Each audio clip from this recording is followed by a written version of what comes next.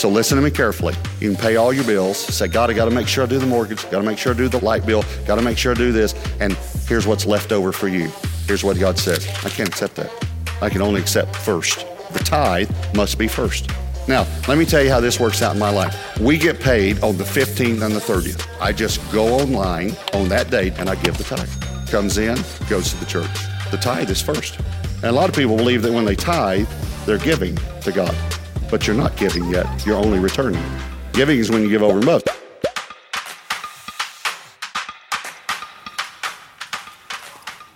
So you just heard the voice of one of my friends, Robert Morris, and I am thrilled that he has just written a new book, Beyond Blessed.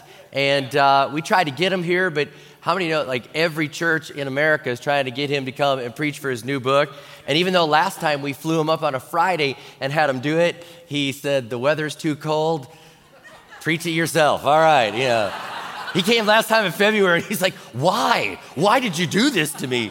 So anyways, I do want to say this, that he has two wonderful books, plenty of books, but The Blessed Life and Beyond Blessed, and we're going to use these in the series, but specifically with Beyond Blessed, because it talks about strengthening your finances. It talks about strengthening your stewardship. It talks about all the practical things. Matter of fact, he says there are really two legs that you walk on. One is giving and the other is stewardship, being generous and managing things. And he said, I had to write the follow-up book because people were like, okay, I got that part, but they were still so far in credit card debt.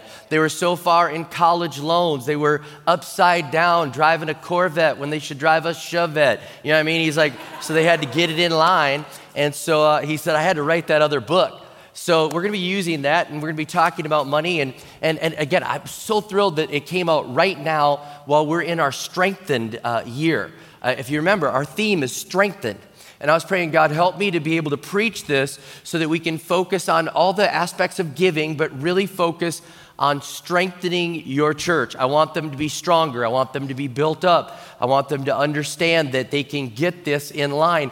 Because I see from so many people that they're struggling with finances. It's said that 90% of divorces, that finances are a part of that. It's very sad to see that. I would counsel, and back when I used to counsel a lot, now I rarely counsel, okay? Matter of fact, I just kind of outsource to all the professionals and say, hey, they're gifted in that area, I'm not. But when I used to counsel, I wasn't good at it, but I just started, and every couple would come in and say, we're here for marriage counseling. I would listen to their problems, and within 5 or 6 couples of coming in, I realized there's a pattern. And so they'd come in, and rather than take 30 minutes for them to tell me their story, I would just say, okay, so you're struggling with communication. Your sex life isn't what you thought it would be, and you're having money problems. And they're like, who told you? I was like, okay, because the couple before you had the same problem. All right. It's something that happens. It's something that happens. Money and finances is something that is very real to us. And there's a lot said in the Bible. Matter of fact, Jesus says a lot about finances, and I won't go into it. It's not just the whole Bible, but Jesus says a lot about it. Matter of fact, in the times that Jesus lived, if a community didn't have a rabbi, they would say, if you don't have a rabbi, find the carpenter. Find the carpenter, because the carpenter was an educated person in the city. The carpenter was somebody that could weigh in on decisions, and Jesus talks a lot about things, and if you put him into our words, I mean, you think about, he's talking about prudent investments and architectural planning and finding lost money and wealth, estate planning. Think about it, I mean, capital investments, he's talking about that. Sure, he talks about it with a farmer or this or that, but if we think about it in our terms, he was very wise with money and used it as illustrations. But we've got to get this area right, and I really believe that there's a lot said about money, and there's a lot that's said about money in the Bible that is sad. 2 scripture verses that are sad, and I'll read them just out of order, but you'll get the point. 1 Timothy 6:10, probably a lot of you understand this one or have heard it. For the love of money is a root of all kinds of evil. Some people eager for money have wandered from the faith and pierced themselves with many griefs. I was having a moment here. I just think about people that chased after money and walk away from the faith, walk away from the God that loves them so much. That's the powerful pull of money. And in 1 Timothy 6:9, it says, those who want to get rich fall into temptation and a trap and into many foolish and harmful desires that plunge people into ruin and destruction. So we better get this right.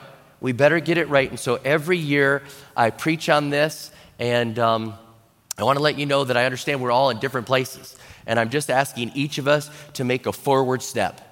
I'm asking each of us to make a forward step because I know we're all in different places today. And I mentor our staff that are in their first 5 years of ministry. So if you're in your first 5 years of ministry, you have to meet with me at 7:30 in the morning on Tuesdays, and we get together and we have a mentoring time with them. And this week I said, fill my jury box. I said, when I preach a sermon series, I try to fill the jury box, and I want to know who's hearing the sermon and who they are. And so I said, I just try to get a picture of who I'm preaching to. Who do you think I'm preaching to? And they're like, oh, you're preaching to the single mom, and she's just trying to figure out how to make it. You're preaching to that newly married couple that is just trying to figure out how to make it, the new Christian that this will be new to. And then all of a sudden they switch. You're preaching to the greedy guy, the critical guy who wants to argue with you, the minimum giver guy. I was like, lighten up on the guys, the ladies are all good, and then they're like, oh, okay, yeah. And they said, well, how about the student that's just underneath all that debt, or the generous couple? And they started going there. But I understand we're all in different spots, and I want you to be strengthened. I want you to be strengthened. I want you to take another step. I want you to understand that there's something for you in this series. Now, right up front, we're on the verge of starting these groups, so I'm going to let you know. Financial Peace University classes are starting. This series will only be just part of it, and it can only go as long as when we have Kirk Cousins, okay? When he gets here, okay, series is over, and that's April 6th and 7th, and which, by the way, thinking about that, I just watched a video talking about Kirk Cousins and his life, and he's talking about the money that he has, but not like, hey, I got all sorts of money. He was saying, I have all this money, and I'm trying to figure out what God wants me to do with it. And in this video, he said, I've read 10 books on what God would want me to do with this, and this is his goal. He said, I actually have a goal of never giving less. And he said, if you understand, I'm at the peak of my career, and I never want to give less to God, and I'm trying to figure out how that'll work. He met with the most generous giver in America, the Green family. He met with that family, and he said, disciple me, like pour into me, help me understand. So I was like, man, I'm really looking forward to having Kirk there. Here's this guy taking it serious about the money, And by the way, invite friends to that. 53% of people will never come to a church. Maybe having the quarterback for the Vikings will get them here. And don't wear your Packer gear. Don't do that. I authorize all purple that weekend. All right, don't do that. But you got to get it right. You got to get it right. You got to get this right. We've got to get this. And Financial Peace University is starting. It's a ministry that we have here. And if you want to be a part of it, you can text the word blessed to 41411. Blessed to 41411. Normally, the class costs $110 because there's a lot of resources you get, all right? So we give you the books and the stuff for it. It's $50 now. We're just doing it for $50, and it's at the campuses. If it's not at your campus, you can join another one. We want people to be a part of this so they can get their finances strengthened. Now, as I said, Robert talked about the two legs, and we realize that we're giving, we're being generous, and then also we're being managers, stewards, we're taking care of it. And so I want to talk to you about that, that we are stewards. And let me just read this scripture. I believe this phrase, and I want to be clear. Again, remember, the jury box is full of all sorts of people. Sometimes people think, we're preaching prosperity message at River Valley, and we're not. I am not saying give to get. I'm saying you've been given so much, now give to God, all right? I say we've been blessed to be a blessing, and I absolutely love that. People say, well, what kind of church are you? Is it poverty mentality? Is it prosperity? What is it? I say we are blessed to be a blessing.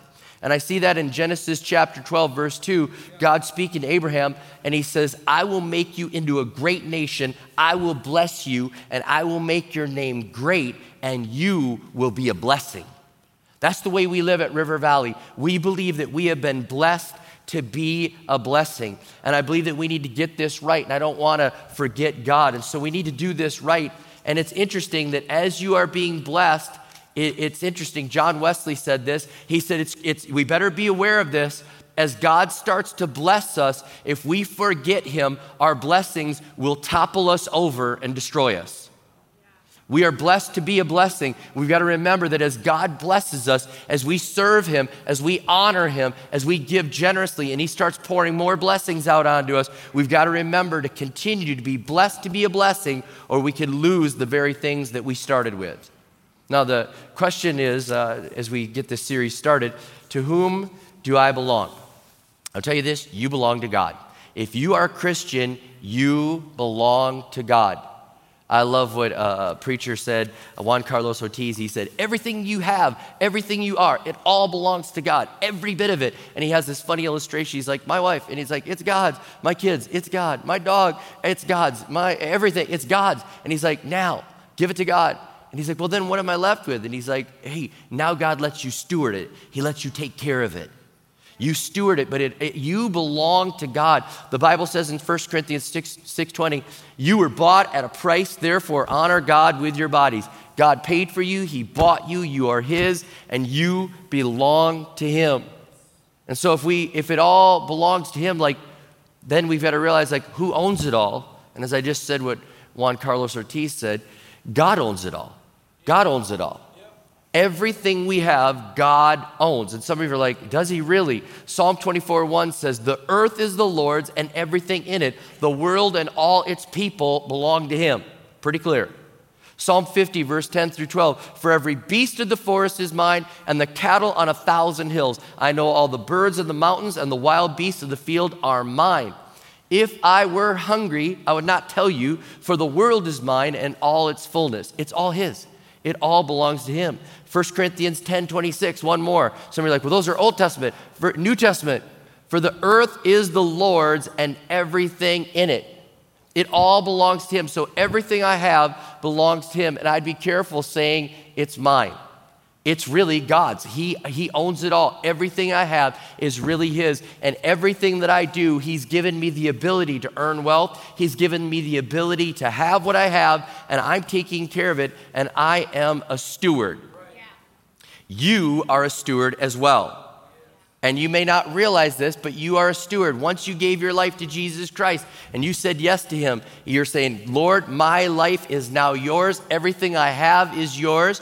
And he was saying to you, you are now a steward. Take care of it. Now you think, I didn't know that. I want to opt out. It's too late. I told you. Can't opt out. All right. Now there's a story about stewards, and I won't read it to you, but I'll tell you where it's found in the Bible. It's found in Matthew 25. And it starts in verse 14, it goes through verse 30. And in this story of steward, God is giving this illustration of steward. And a steward is one who takes care of someone else's property or money or belongings. And they manage it well. That's what a steward is, somebody that does that. And so in this story, the rich person gives 5 talents to one person, 2 to another, 1 to another. And he says, take care of it. If you know the story, the one that had 5 says, hey, I turned your 5 into 10. And the owner's like, well done.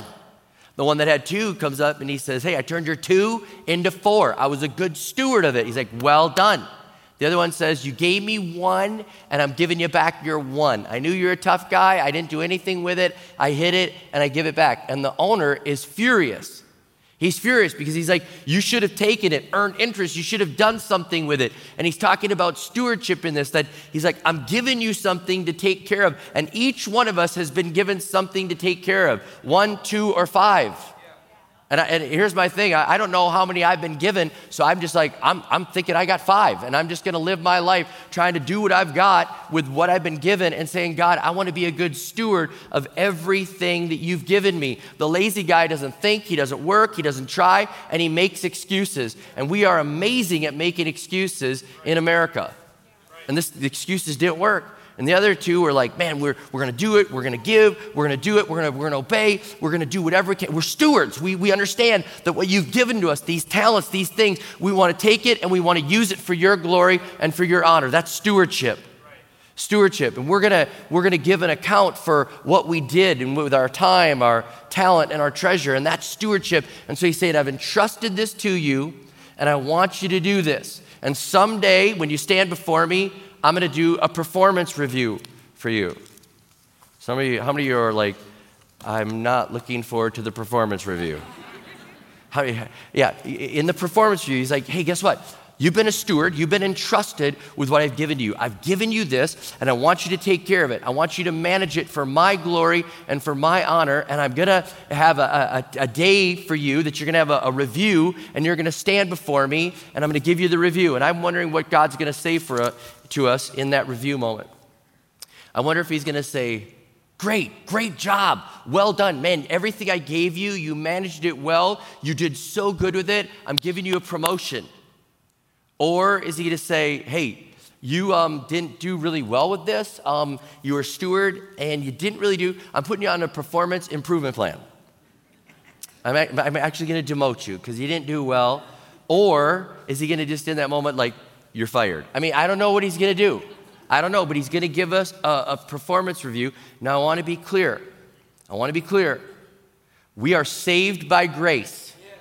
Okay? In case anybody's wondering, remember, we're all in different spots. We are saved by grace. You didn't earn your way into heaven. You received the gift that God gave to you, and you gave your life to Jesus, and he forgave you of your sins. You are saved by grace, and then once you are saved by grace, you now get to do things for his glory and honor.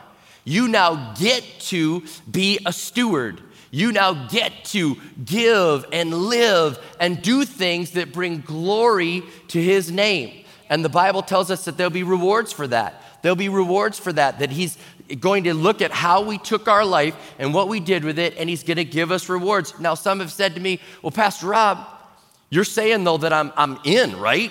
I'm in, like I'm saved, and I'm not going to get kicked out, right? Like I'm in. I avoided hell, and I'm in. And I'm like, I'm saying that. And they're like, then I'm good. I'm like, what do you mean you're good? They're like, I'm good. I'll just go to heaven empty-handed. I'm good. And I'm like, why would you want to have that attitude? Why would you want to live that way knowing that, I don't know how that connects. I don't know how it connects that you understand that God forgave you of your sins, that he loves you so much, that he sent his son to die for you. You give your life to him, and he's your Lord and Savior, and then you just say like, I'm good. I don't care if I do anything with it. I don't care. I'm going to live for me. I don't get that connection there. I mean, imagine, guys, that your wife actually told you what she wanted and didn't make you read her mind. How many know what I'm talking about, right? And she said, here's what I want. Here's what would make me totally happy. This is what I'd love for you to do. This is exactly what will give you rewards. This is will make our love grow. This is exactly what you're like, is that next week's sermon? I'm in, like, okay, she's telling you, and you just say, I don't care. You said yes, I got a ring, you're stuck with me. How many know that you'll be going to see your pastor for counseling, right? Okay, I think God has already shown you what he wants you to do. He's like, I want you to do these things with your finances. I want you to be generous. And he gives us all sorts of scriptures and insight onto giving and tithing and serving. And he's saying, I've shown you exactly what I want you to do. It's that easy for us to do it. And if you really love him, you'll want to do what he wants you to do. I mean, I think I was talking to a Jewish rabbi, and I said, your laws seem so cumbersome on you. And he goes, no, I love the laws. He goes, God has told me exactly what he wants me to do, and I can't wait to do it. I thought that's just an incredible insight for us to be able to say, God has shown me exactly what he wants me to do, and I can't wait to do it. We are stewards. God has entrusted us with different talents, different things, and each one of us has to give an account for what we did with what he gave to us. Our time, our talent, and our treasure. And he's saying it's all mine, and yet we live so much like we don't think it's really his. So when he comes back and he asks how well did we manage the stuff, I hope that we can say we did it well. I hope that we can stand there with joy on our face saying, we read your word. We really worked at this. We had Bible studies on this. We challenged it. We understood we were blessed to be a blessing, and we really did everything we can to bring glory and honor to your name. The things that you entrusted to us, We didn't think it was our own. We actually loved you and realized it was yours and multiplied it and increased it and made it better for your glory and for your honor. Now, what is one of the things that I think help us in stewardship and getting rolling? I think it's tithing.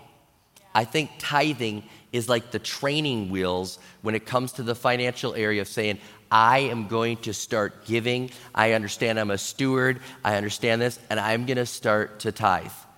And we teach that at River Valley Church, and that may be new to you. If you're not in church, you probably never hear the word tithe at all. Never. Matter of fact, I had somebody coming up like, why do we give our tithes to the Lord? Like we don't wear tithes? Is that? I was like, no, tithes, all right? Why do we give our tithes? Tithe, let me explain to you. It means tenth. Tithe means tenth, and it's easy math. I just help you out. If somebody was to make $100,000, what would a tithe be on $100,000? $10,000. Somebody said pre-tax or after. I was like, all right, let's keep it easy right here. I always say, people say, should I tithe on the gross or the net? I'm like, do you want gross help or net help? I want gross help. Anyways, all right. So, all right, a tithe is $10,000. I once had a guy, when I told him tithing was 10%, he's like, that's a lot of money. He's like, I can't do that. I said, well, what do you want me to pray God lowers your salary to so you can start tithing? He's like, here's the thing. And again, I know we're at all different spots. When we understand that God owns it all and he's given us these directions and he's showing us, he's saying, here's a way to honor me. Here's a way to honor me. And he talks about tithing. Tithing is in the beginning of the Bible. We see that Abraham, we see that Jacob, we see these people tithing before there was ever a law. We see the law come forward and people start tithing there. We see people tithing in the New Testament, that Jesus was watching them coming in and giving their tithe. We see the early church was continued to tithe. Hundreds of years after Jesus left the earth, we still have a record of the church tithing and doing that. And I want you to know, I've tithed my whole life. I started when I was a little kid on my allowance. I started to tithe back then. My parents made sure to give me my allowance in change, and I tithed then. I tithed when I started as a pastor, and I made $16,000 a year, full-time pastor, youth pastor, and we tithed on that $16,000. Becca and I now are just amazed that our kingdom builders is way beyond that, and we're just in awe that we tithed on $16,000, and yet God has allowed us to be blessed to be a blessing and to write out checks that we're like amazed that, praise God, I can't even believe what you've been able to do through us. We're blessed to be a blessing.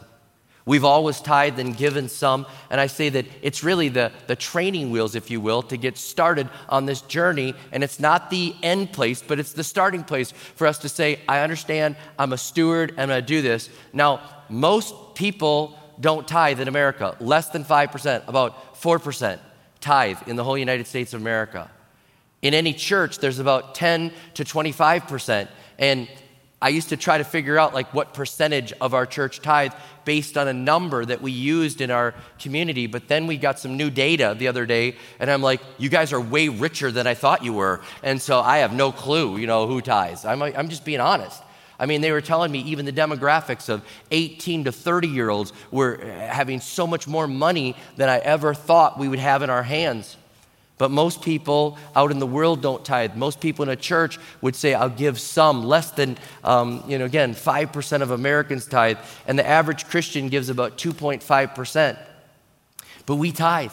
We tithe and we honor God with the first fruit, and we honor God with that first tenth at our church, understanding that he owns it all, understanding that as we go through this series, we may have to realign some things. Next week, we're going to give some practical steps on realigning things in our life that are out of order. Because how many know God's not responsible for the credit card debt you got into that he didn't tell you to get into? So we're going to look at realigning that. But we give God the first bite, and we give God the first tenth, and we bring it in, we put it in the offering. We say, God, we're blessing your church, and we're doing this. Let me give you a couple scriptures. Proverbs 3:9-10 says, honor the Lord with your wealth, with the first fruits of all your crops, that your barns will be filled to overflowing, and your vats will brim over with new wine. We're bringing the first fruits, the first tenth. We're saying, God, we trust you, and it's a matter of trust. It's saying, I'm not going to live by fear. I'm not going to think that I made this and I did this. How many know that if you give the last tenth to God, you're saying, I've got this? Yeah. How many know when you give the first tenth to God, you're saying, you've got this and me?